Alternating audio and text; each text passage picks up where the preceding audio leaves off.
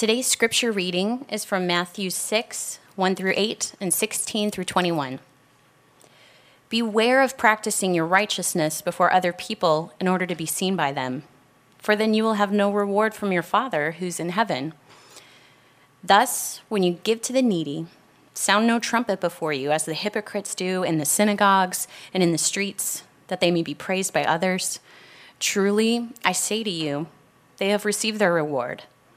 But when you give to the needy, do not let your left hand know what your right hand is doing, so that your giving may be in secret. And your Father who sees in secret will reward you. And when you pray, you must not be like the hypocrites, for they love to stand and pray in the synagogues and at the street corners, that they may be seen by others. And truly, I say to you, they have received their reward. But when you pray, go into your room and shut the door and pray to your Father who is in secret. And your Father who sees in secret will reward you. And when you pray, do not heap up empty phrases as the Gentiles do, for they think that they will be heard for their many words. Do not be like them, for your Father knows what you need before you ask him. And when you fast, do not look gloomy like the hypocrites, for they disfigure their faces, that their fasting may be seen by others. And truly, I say to you, they have received their reward. But when you fast, anoint your head and wash your face, that your fasting may not be seen by others, but by your Father who is in secret. And your Father who sees in secret will reward you.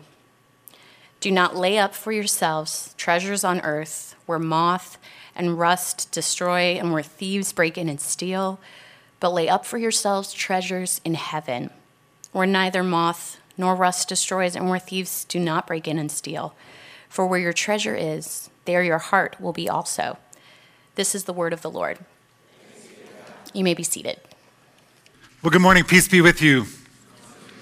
Before we dive into this text, will you join me in prayer? Jesus, we come to you this morning. We just sang that the day is coming. We know the day is coming when every knee will bow and every tongue will confess your great name, that you are Lord over all, that you are ruling and reigning, that everything that exists because of you and ultimately exists for you. And yet, Lord, we also know that in our day-to-day lives, in the midst of all of the burdens we carry, the issues we're facing, both the joys and the sorrows and the hardships, it's easy to lose sight of how great you are and that you are ruling and reigning. It's easy to be overwhelmed by the problems before us. It's easy to become obsessed with the minutia of our day-to-day lives and to lose sight of the bigger plan you have and the purposes you are accomplishing, both in our world and in your people. And so we pray as we come to your word this morning that your Spirit, he might awaken something in us. He might stir in us an attentiveness to your word, that we might see and learn and discover anew some transcendent truths that you have for us, that the life you have for us, what that life of flourishing and goodness looks like. We pray that we would receive these words with humility, but also with joy, knowing that you are good, that you delight in your children, and you want the absolute best for us. And so, Lord, we lay everything down and we come with open hands, open hearts, open minds to hear what your word has for us. It's in Jesus' name that we pray. Amen. Well, I know for a lot of people here, today is the last day of spring break. Isn't that right?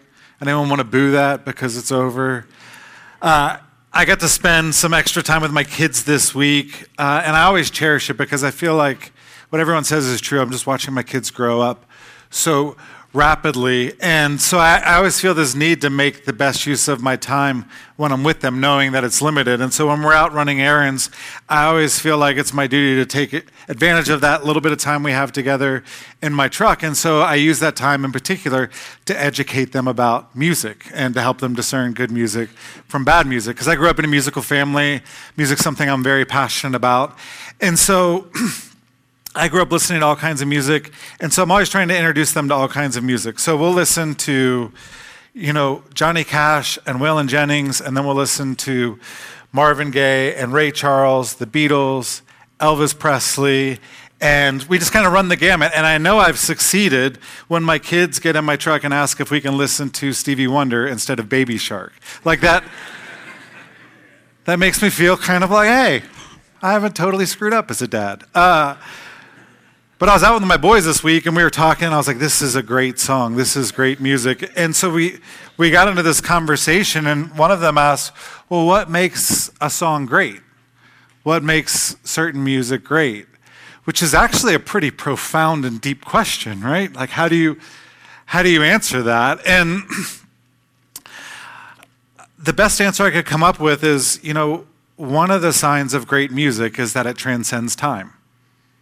That it transcends time and people groups, that generations, that you listen to it today and it sounds as fresh and as powerful as it did 20, 30, 40, 50 years ago when it was recorded. That there's some music that's really popular for a while, and then it kind of fades to the background and no one ever listens to it again. Anyone remember Ace of Base?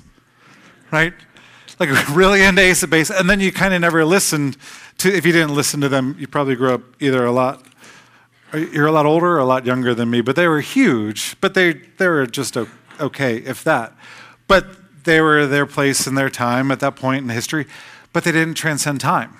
Like great music transcends time. That's one of the marks of greatness. Well, we're in this series looking at Jesus' Sermon on the Mount, and people for the last 2,000 years, both Christians and non-Christians, have agreed that this is one of, if not the highest teachings that we have.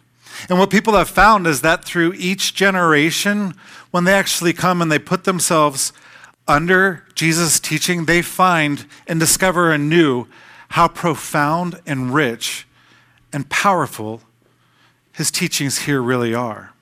And I think one of our jobs as a people, especially for us as a church, as we're going through Jesus' Sermon on the Mount, it's discover anew what he's saying here. And what people have found and what we will find is that as we press in to the sermon, the things Jesus is talking about, when you think about 2,000 years ago, he lived on the other side of the globe.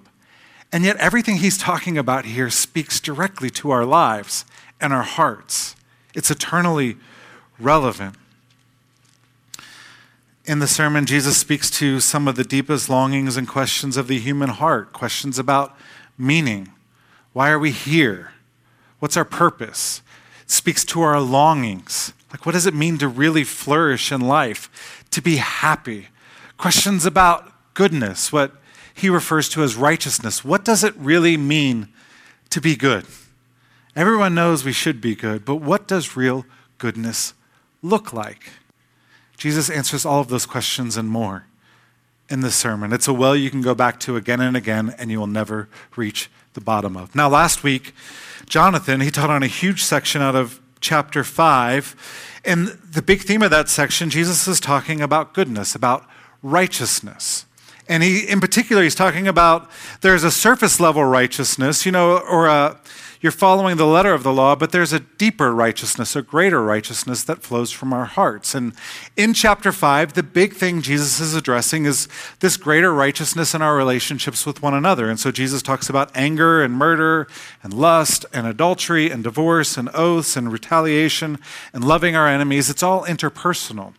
Here in chapter 6, he keeps this theme of greater righteousness, but then he applies it here to our relationship with God and how we relate to God and what it looks like to not just go through the motions in a relationship with God, not just to obey the letter of the law, but to actually embody the spirit that God would have for us. In Jesus, he focuses on 3 specific acts of spiritual devotion: giving to the needy, prayer, and fasting. And in Jesus' day, those were kind of the 3 major marks of piety, of spiritual devotion. And so in our day, we probably have some similar marks. Ours would be prayer, that would overlap. But we would say reading the Bible probably is one, and going to church is one. And now what's interesting is Jesus, he addresses these 3 big issues: giving to the needy, prayer, and fasting. But he kind of goes into detail when it comes to prayer. But the other 2, he doesn't really teach much about how you actually fast. He doesn't really say a whole lot about how you give to the needy. He does say a little bit more about prayer, and so we're going to spend an entire week on the Lord's Prayer next week. But Jesus' goal in these verses, it's not to give a crash course in these acts of spiritual devotion. Rather, Jesus' goal here is he's trying to warn us about what is probably the single greatest threat to a life of spiritual devotion. And he's using these things as an example. And so this teaching here, it's not really so much about fasting and giving to the needy and praying, as it is Jesus telling his disciples, if you're going to follow me and pursue this greater righteousness, there's one big warning that you need to be abundantly aware of that's going to threaten the life of discipleship. And so with the rest of our time this morning, I want to talk about what that warning is. And then I want to show you that embedded in that warning is an invitation, that he warns us against something, but he invites us to something else. And then I want to finish things up by talking and holding before you a practice to help us grow into that invitation. So starting with the warning, it's in verse 1. It's a summary verse of the whole section. Jesus says, beware of practicing your righteousness before other people in order to be seen by them, for then you will have no reward from your Father who is in heaven. Now, it's really important to be clear about what Jesus is saying here and what he's not saying here. And so I want to highlight two things Jesus is not saying here. The first thing Jesus is not saying in this verse is he is not telling his disciples, hey, don't go and do good works. It's not what he's saying. And I know that might seem obvious and it might seem clear, but I've noticed this trend, particularly in theologically conservative, gospel-centered churches. I've seen this trend kind of expand where good works tend to get a bad rap. And the only time good works are talked about, they're talked about in a negative way. And a lot of this is because we want to preserve the truth of the gospel, and we want to preserve what was recovered at the Reformation, that we're saved by grace alone, through faith alone, in Christ alone, that our good works do not save us, that we are pardoned by sheer grace, which is absolutely true, but it's not the whole truth. We're pardoned by grace, and then by grace, God gives us a new power. He gives us his Spirit. And his Spirit empowers us to go forth into the world and to do good works. Works that will benefit our neighbor and works that will glorify God. God's desire for his church is that they would do good, that they would practice righteousness. And if you don't understand that, there's a whole bunch of the Sermon on the Mount and a whole bunch of Jesus' teachings that will never make sense to you. You know, I've heard people say, or they'll put it on Twitter, that the gospel is not about behavior modification. And I always want to respond, like, what Bible are you reading? What translation do you have? Because when I read the teachings of Jesus, or Paul, or Peter, or John, it's like half of what they're saying is change your behavior. I want to see your life shaped and molded in a different way. Change how you're thinking. So we could certainly say the gospel is not first about behavior modification. It's first about fleeing to God in faith. It's absolutely about behavior modification. Jesus wants you, he wants me, he wants us, church, to do good works. And when we do those good works are not, as many of you have probably heard, they're not filthy rags. Anyone heard that verse quoted? Anyone ever heard someone say, all of our good works are nothing but filthy rags? Well, there is a verse in the Old Testament in Isaiah 64, where Isaiah says, our righteous deeds are like filthy rags. And so people will take that and say, all of our good works are like filthy rags before God. And that's just not true. Paul again and again talks about God delighting in our good works. Isaiah, in that text, he's speaking to a particular people in a particular place at a particular time. He's actually not indicting people who, from their heart, want to honor God with their lives. He's indicting religious hypocrisy. People whose hearts are far from God, but they're still kind of going through the motions, which, interestingly enough, is the same thing Jesus is indicting in this text. So one, Jesus is not saying don't do good works or good works don't matter. Jesus actually assumes that we as his disciples are going to do good works. He doesn't say in verse 2, if you give to the needy, if by chance you give to, he says when you give. And give to the needy, that's a hard word to translate. Older translations would say almsgiving, but it's kind of this big word. So it can mean charity or giving to one person in need, or it can mean bigger things. It speaks to what today we would call social justice, which quite literally means working for justice in society. And so Jesus, he assumes that we as his disciples are going to be involved in doing good in the church and in the greater world. So that's number one thing. The first thing he's not saying. The second thing he's not saying is that we need to hide all of our good works. That's not the teaching of this text. He's not saying you have to hide every good work that you do. In chapter 5, earlier in the sermon, Jesus said, let your light shine before men so that they may see your good deeds and glorify your Father who is in heaven. So there he's saying, hey, go live such a good life before people that they see you and they start worshiping God. So that means that he can't be saying here, hey, hide. Anytime you do something good, hide it from people. And the key here is one little phrase in verse 1. Jesus says, beware of practicing your righteousness before other people, but we can't stop there. Beware of practicing your righteousness before other people in order to be seen by them. This is the warning. Jesus, he's not really addressing our actions as much as he's addressing our motivations and our heart. And what he's saying here is, don't do good things for the sake of being seen. Put it another way, there's nothing wrong with being seen as you pray. There's something really wrong with praying in order to be seen. There's nothing wrong with being seen doing good. There's something really wrong with doing good in order to be seen. And it's really important that we understand this, that he's talking about heart and motivation, not action, because you could actually try to, rigorously apply the letter of what Jesus is saying here, and it would go really bad for you. If we applied the letter of the law here, we could never pray with anyone. We would always have to pray by ourselves. And we could never give, or at least I could never give, because I still haven't figured out how to give without my left hand knowing what my right hand is doing. And you could actually take this and it could corrupt your heart even worse, because you could say, man, I do all of these things and no one knows about them. I'm such a great person. So that's not what he's saying. What he's warning us about is this great danger that comes with pursuing a righteous life.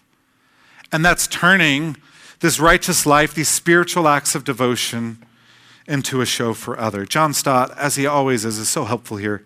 He says, it is our human cowardice which made Jesus say, let your light shine before men, and our human vanity which made him tell us to beware of practicing piety before men.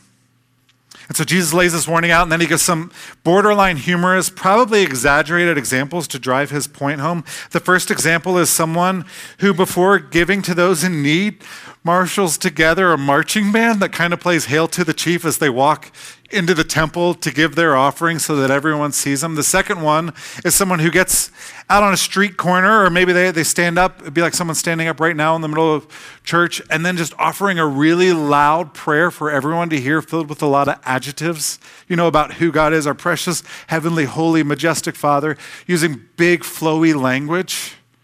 And then the third example is about people who fast, and fasting is supposed to be something between you and God. And what these people are doing is, I had to look this up, it's believed that they would actually put makeup on their face to make themselves look worse. They'd put bags under their eyes, and then they would practice distorting their facial features. And so while they were fasting, they would walk around and just look like they would grimace. And so people would say, are you okay? It's like, no, I'm fasting because I love God so much. And so Jesus, he's holding all these examples out, kind of like these are ridiculous examples. But in the ridiculous examples, he's exposing something that we all see. We all see in people this tendency to kind of put on a show. And Jesus, the one thing all three of these examples have in common, Jesus says that they're all hypocrites. In our day, hypocrisy means to say one thing and then do another. If you're going to understand Jesus when he used this word hypocrisy, you have to understand a hypocrite in his day had a much broader and bigger meaning. the word translated hypocrite was actually the word for actor. And so for Jesus, when he calls someone a hypocrite, he's saying that's someone who's playing a part. They're not living honestly from the heart. Instead, they're living their life as if they're on a stage performing before other people. When they give, when they pray, when they fast, they're doing it before an audience of others. Now, this is the big warning. And I think it's important to remember who Jesus is talking to here. He's talking to his disciples. He's not talking to the Pharisees. He's actually talking to people who were pretty poor in spirit and poor in real life, and they were broken and they weren't very powerful. And what he's saying is, if you're going to come after me and be my disciple, you're going to grow in righteousness. And that's a wondrous thing. But with that growth in righteousness, you've got to beware. Because one of the greatest threats to your soul is going to come as you grow in goodness and righteousness and holiness. This is one of the greatest, if not the greatest threat to authentic discipleship. And if we're honest, we all feel this temptation, don't we? To do our good before others. I mean, maybe you're different, but I know there's this powerful impulse within me that feels the need to tell people when I do something good. Or to let them in, to show them in some way. Maybe I'm the only one, but I feel it. But I know I'm not the only one because I live around people. And I watch people do this all the time. Have you ever known someone who's been on a diet for 2 days and everyone in their life knows that they're on a diet? It's like, yeah, I just said I got to get my life together, so I've been doing this diet. It's been challenging, it's been hard, but I'm encouraged. How long have you been doing it? 2 days? Oh, cool. Someone starts working out. They worked out once in the last month. It's like, yeah, I've been working out a little bit lately. No, you haven't. You went to the gym one time. But we feel the need to tell people. We see this not just in life, we see it especially in our spiritual lives. You haven't gotten up to read the Bible in a month, but the one day you did get up to read, you told everyone. Yeah, this morning I got up, I was reading the Word, love digging into the Word. You quote something you read, because you memorize verses, maybe you read a book. We see this very much around the season of Lent.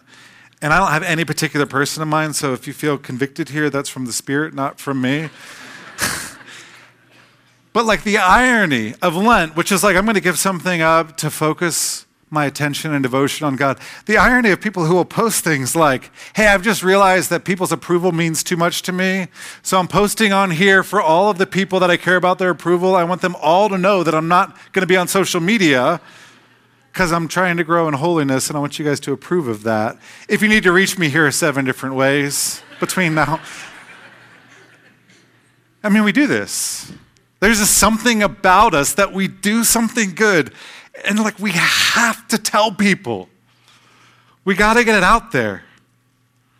And Jesus is saying, you've got to be aware of that impulse, and you've got to put it to death. Because that impulse, it will rob you of joy. It'll undermine the very righteousness you're trying to cultivate in your life. Now, that's the warning, and as I said, and I want to sear this into your mind, every time Jesus gives a warning, he also gives an invitation. Jesus never just indicts people.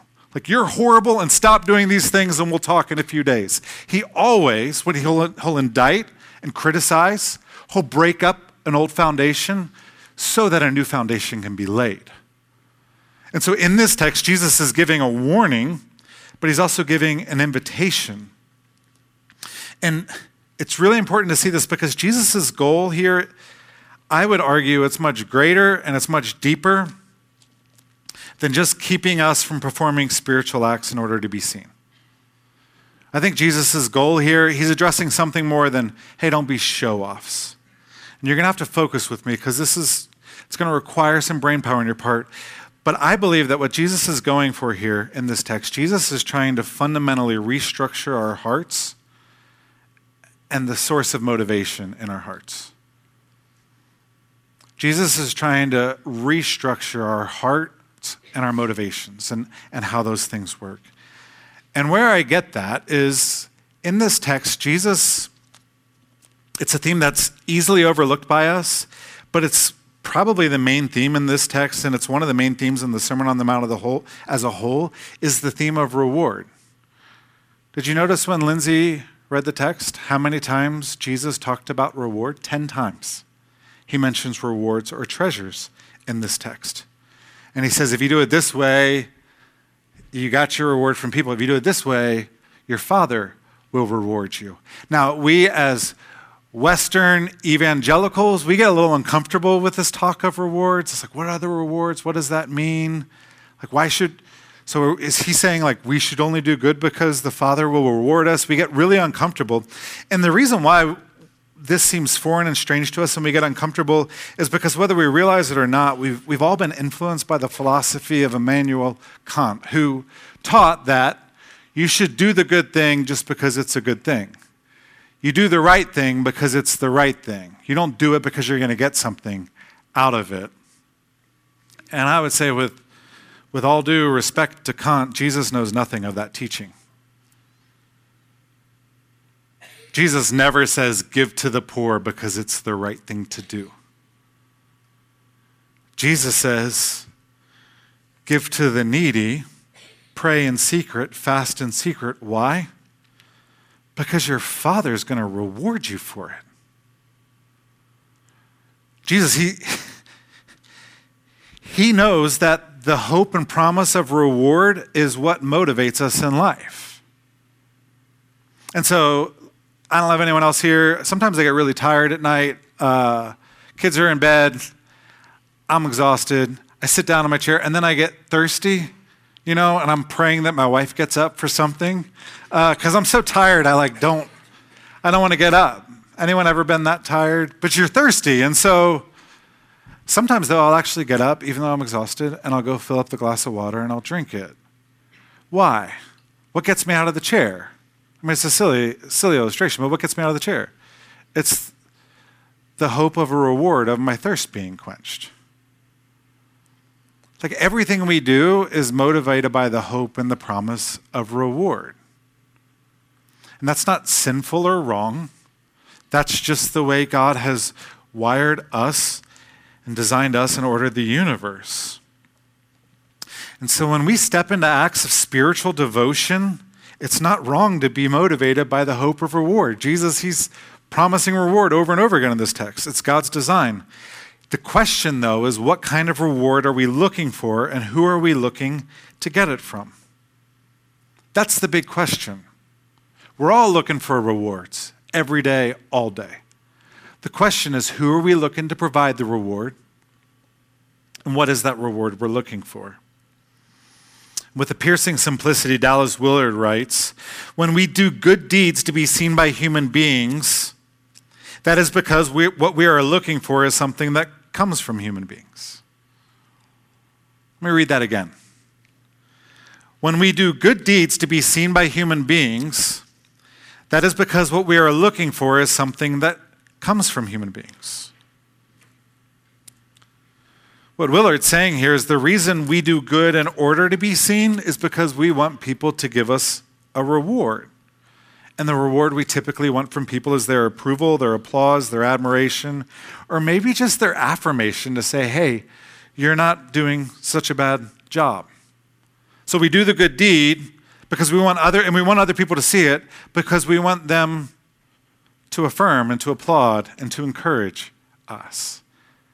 And what's really interesting is Jesus doesn't say, when you do good deeds in order to be seen, you'll never get a reward. He says you actually will get a reward. You just already got it.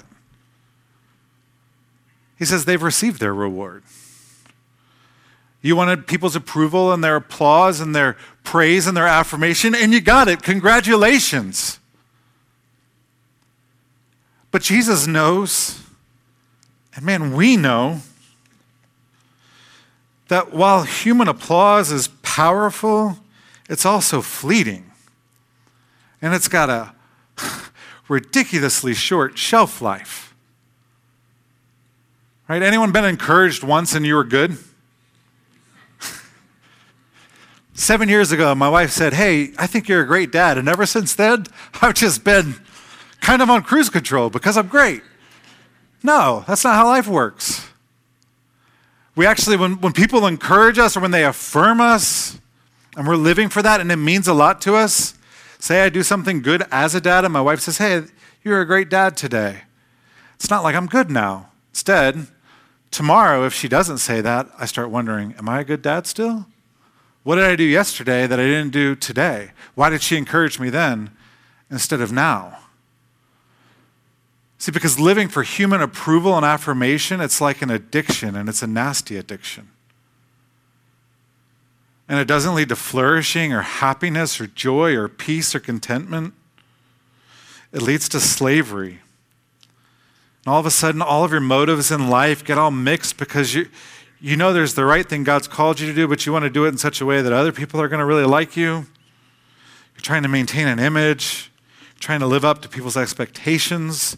You become desperately insecure. You become self-righteous, angry, or bitter when you feel overlooked or you feel taken for granted. And you end up being miserable and a miserable person to be around.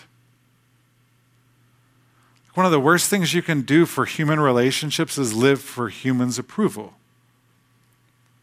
And Jesus, that's his big indictment of the Pharisees. It's not that they were too religious, it's that their religion was built around wanting to be seen by men. He says that in Matthew 23. The way they dress themselves, everything they do, they just want to be seen, and they become toxic to the community. They try to build their own lives, their own name, their own glory, their own fame, their own kingdom, instead of living in light of the kingdom of God. And Jesus, he's offering this warning, the invitation. He's saying, don't do that. I've got a better way. I've got a better way to live that will lead to real flourishing, not to slavery. And I came across this phrase from Os Guinness. It was just so good. It struck me. He said, and I would adapt it to say it like this, that in this text, Jesus is inviting us to live the entirety of our lives before an audience of one. In this text, Jesus is inviting us to learn to live our lives not before a bunch of people, before an audience of one. He's saying, learn what it means to live as if the only person watching you is your Heavenly Father. And he loves you. He delights in you. He wants the best for you. Let everyone else be small and let him be big. The problem is, for us, God gets small really quickly and people get big, and then we start doing weird stuff and our motives get mixed up. And Jesus is saying, don't do that. Live before an audience of one. I don't know if your kid's ever been in a play, or maybe it's like around Christmas when we have kids choir, and the kids are up here singing. And, one of my boys, when he's up here singing, he doesn't really enjoy it. I told him he has to because he's a pastor's kid. Pay for his therapy later. But he doesn't really enjoy it. But it is interesting when we make eye contact, he'll smile. It's funny because he's standing in front of like hundreds of people. But it's that audience of one thing for a moment. He sees his father, and he knows that I love him, and it doesn't matter if he sings on key or off key or doesn't sing. Like, it's not going to change anything. And man, he smiles, and actually sometimes he'll start singing. Jesus is saying, learn to live like that.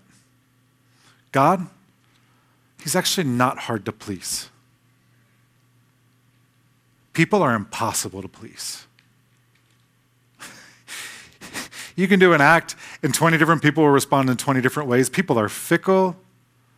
They're selfish. People are impossible. God's not hard to please. He says, obey my word. And when you don't obey, repent. Turn from how you failed to, and then obey. And I delight in you. Live before me. And Jesus says, when you do this, you're going to find peace, you're going to find contentment and joy. But what Jesus says is when you learn to do this, that God's going to reward you too. Isn't that crazy? He's like, he'll see you doing this. You help the needy. No one knows about it. God knows. He saw. I think it was Willard who said, like, one of the great lies of our day is the belief that good works have to be advertised in order to be known. That unless we announce it, God sees all. He knows all. We don't have to advertise. and he promises reward. And so that forces us to ask the question, well, what is the reward? Is it a new car, a bigger house? Well, probably not. Because Jesus actually, he says that those are pretty miserable treasures to have. Those would actually be miserable rewards because like moths and rust can destroy them. God loves you way too much to give you a reward that's going to be worthless in 10 or 20 years. So what's the reward? I don't know if I can fully answer that question, but I'll give you two dimensions of it. One, the reward is our inheritance. That as we seek to live lives that are honoring the King and we're living before the audience of one, the King, he promises us that we will live eternally in the kingdom of God. That's a pretty great promise. I think with that, the other reward that I could highlight is he promises to honor us, to applaud us, to affirm us, to celebrate. He promises to give us what we're hoping other people will give us, but they can never really give us. He promises to give us that. And that's where this text gets tricky. We all want to be noticed and we all want affirmation, and that's not inherently bad or wrong. Any other parents of little kids hear stuff like this day in and day out? Dad, dad, dad, dad, dad, dad, look at me, dad, dad, look, you got to check this out, dad, here, mom, mom, mom, come see this, look what Anyone else? How many of you respond, I am not looking at you because you are vain. Go sit in a corner by yourself. Of course not. Because it's not wrong. Like, it's not wrong. It's just part of being human. It's just a need that we want to be noticed. We want benedictions, good words spoken over us. I think the reward Jesus gives is your Father will speak the good word over you.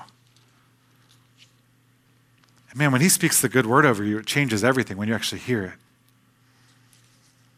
So that's the invitation. Live before him and listen to him.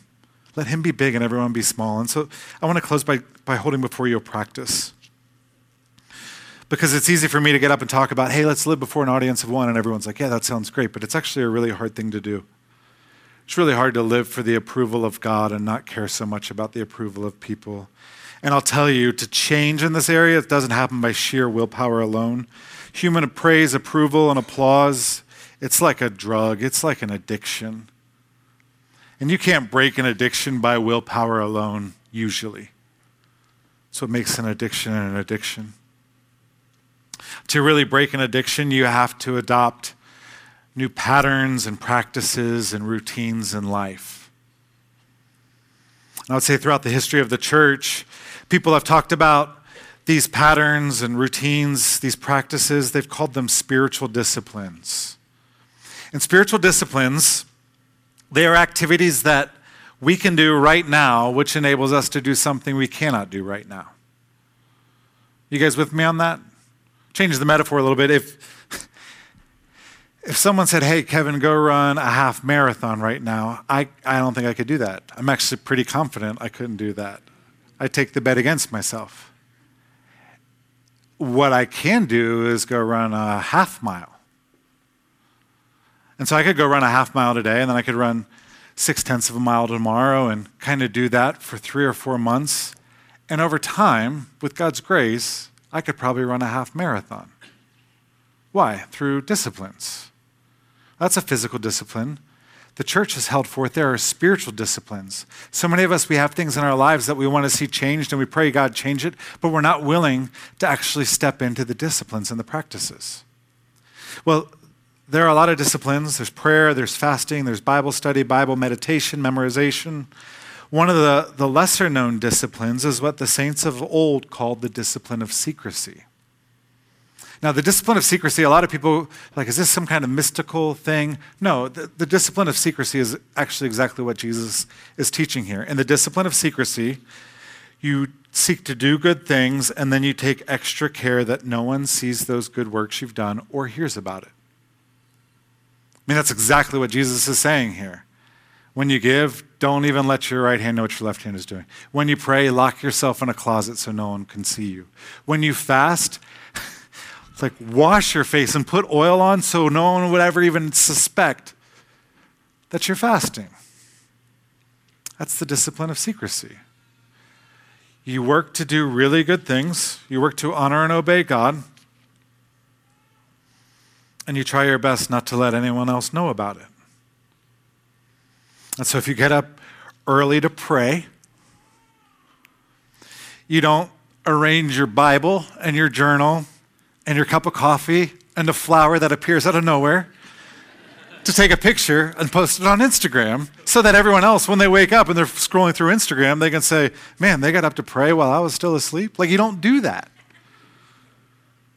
If you go to a shelter to help people who are in need, you don't snap a quick pic and throw it up on Facebook for everyone to see. If you're talking to a friend who's down on their luck and you lend them some money or lend them a hand or you go to great lengths to help them, you don't show up at community group that week with a prayer request. Hey, my friend went through this. Don't worry, I helped them. Here's all the things I did for them. But if you could just keep them in your prayers, generally speaking, that would be great. I know some of you are thinking, if I can't do that, why would I do these things? Like, isn't that the reward? The picture? The applause? No.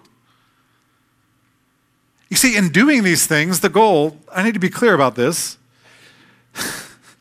the goal is not to feed our pride that we're so holy that we do these good things and we don't even tell anyone, because you could go down that road. The goal is to wean ourselves off of our addiction to the attention and recognition and praise of others. Like, to just wean ourselves off of it, to detox from it. You got to remember, Jesus, he was given this word to the people he originally spoke these words to. I mean, Jerusalem, I think, was 50,000 people total in population. Like, it was a different world. They didn't... It applied to them, but I don't think this has ever applied to people or been more of a prophetic call than to us in our day, because we live in an age where every one of us has a camera in our pocket. And we can put pictures of what we do online for the entire world to see.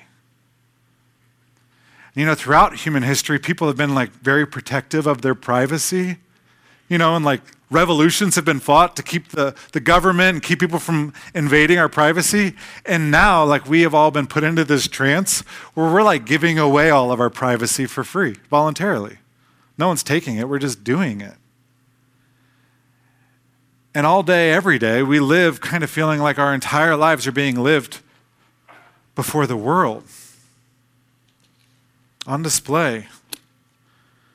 I think in this culture, to adopt the discipline of secrecy, it's really an act of subversion and resistance.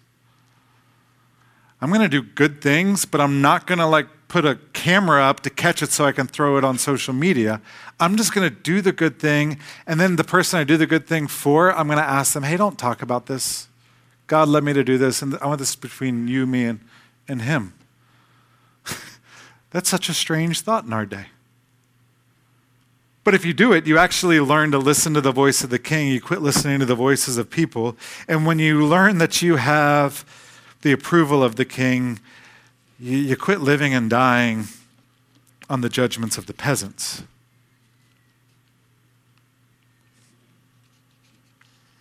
And that's why, if you can embody this practice, it has the power to radically stabilize your life and your interior world.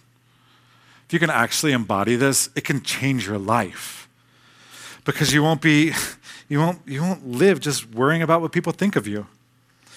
Dallas Willard, once again, he said this. He said, secrecy rightly practiced enables to place our public relations department entirely in the hands of God. I love that phrase. We practice secrecy well. It's like, people are going to think what they're going to think. God, I'm going to entrust you. If you want my good works to be known, you advertise them. If you don't, keep them secret. Because we're living for him, not for people's praise. That's what enables us to just not care so much. We won't be so reactive. We won't be embittered when we feel overlooked. You'll know how to find peace even when you feel like you're misunderstood or falsely maligned. You're still serving others. You're probably serving others more, carrying each other's burdens, doing good, but you're not living for others. And I think this is actually how we grow into becoming the kinds of people that Jesus describes here. Like, I really wrestle with this left hand, right hand thing of like, how do you give without your hands? Is it just hyperbole? What's he talking about? And my last Dallas Willard quote and my last quote for this sermon, but it was so powerful. He said this. He said, the kind of people who have been so transformed by their daily walk with God that good deeds naturally flow from their character are precisely the kind of people whose left hand would not notice what their right hand is doing. As, for example, when driving one's own car or speaking one's native language. What they do naturally, often automatically, simply because of what they are pervasively and internally. These are people who do not have to invest a lot of reflection in doing good for others. Their deeds are in secret no matter who is watching, for they are absorbed in love of God and of those around them. They hardly notice their own deed and rarely remember it. This is what the discipline of secrecy trains us in. Trains us to live before the audience of one, to listen to the voice of one. And that's what we need more than anything. And as we come to the Lord's table, that's what we celebrate here. We celebrate that Jesus Christ offered his body broken for our sin, and that he offered his blood to be poured out for us so that we could be forgiven, accepted, and adopted and called children of God. And such we are through Christ. And so if you're here and you're a Christian, I encourage you to come and to feast celebrating who you are, that you are a son, you are a daughter of the King, if you are in Christ. And I pray for you that as you're coming to the table, you might pray, what would it look like for me to live more fully into that identity? If you're here and you're not a Christian, we ask that you not take part in this meal, but you take part in Jesus, who gave his life so that you might be accepted, you might love, you might find the affirmation and approval you long for. Let me pray.